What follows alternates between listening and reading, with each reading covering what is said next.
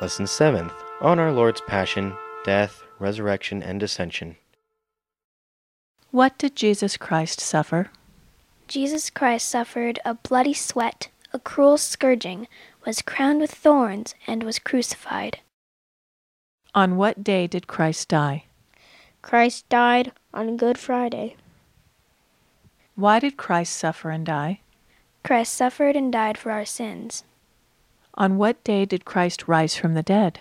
Christ rose from the dead, glorious and immortal, on Easter Sunday, the third day after his death. After Christ had remained 40 days on earth, whither did he go? After 40 days, Christ ascended into heaven, and the day on which he ascended into heaven is called Ascension Day.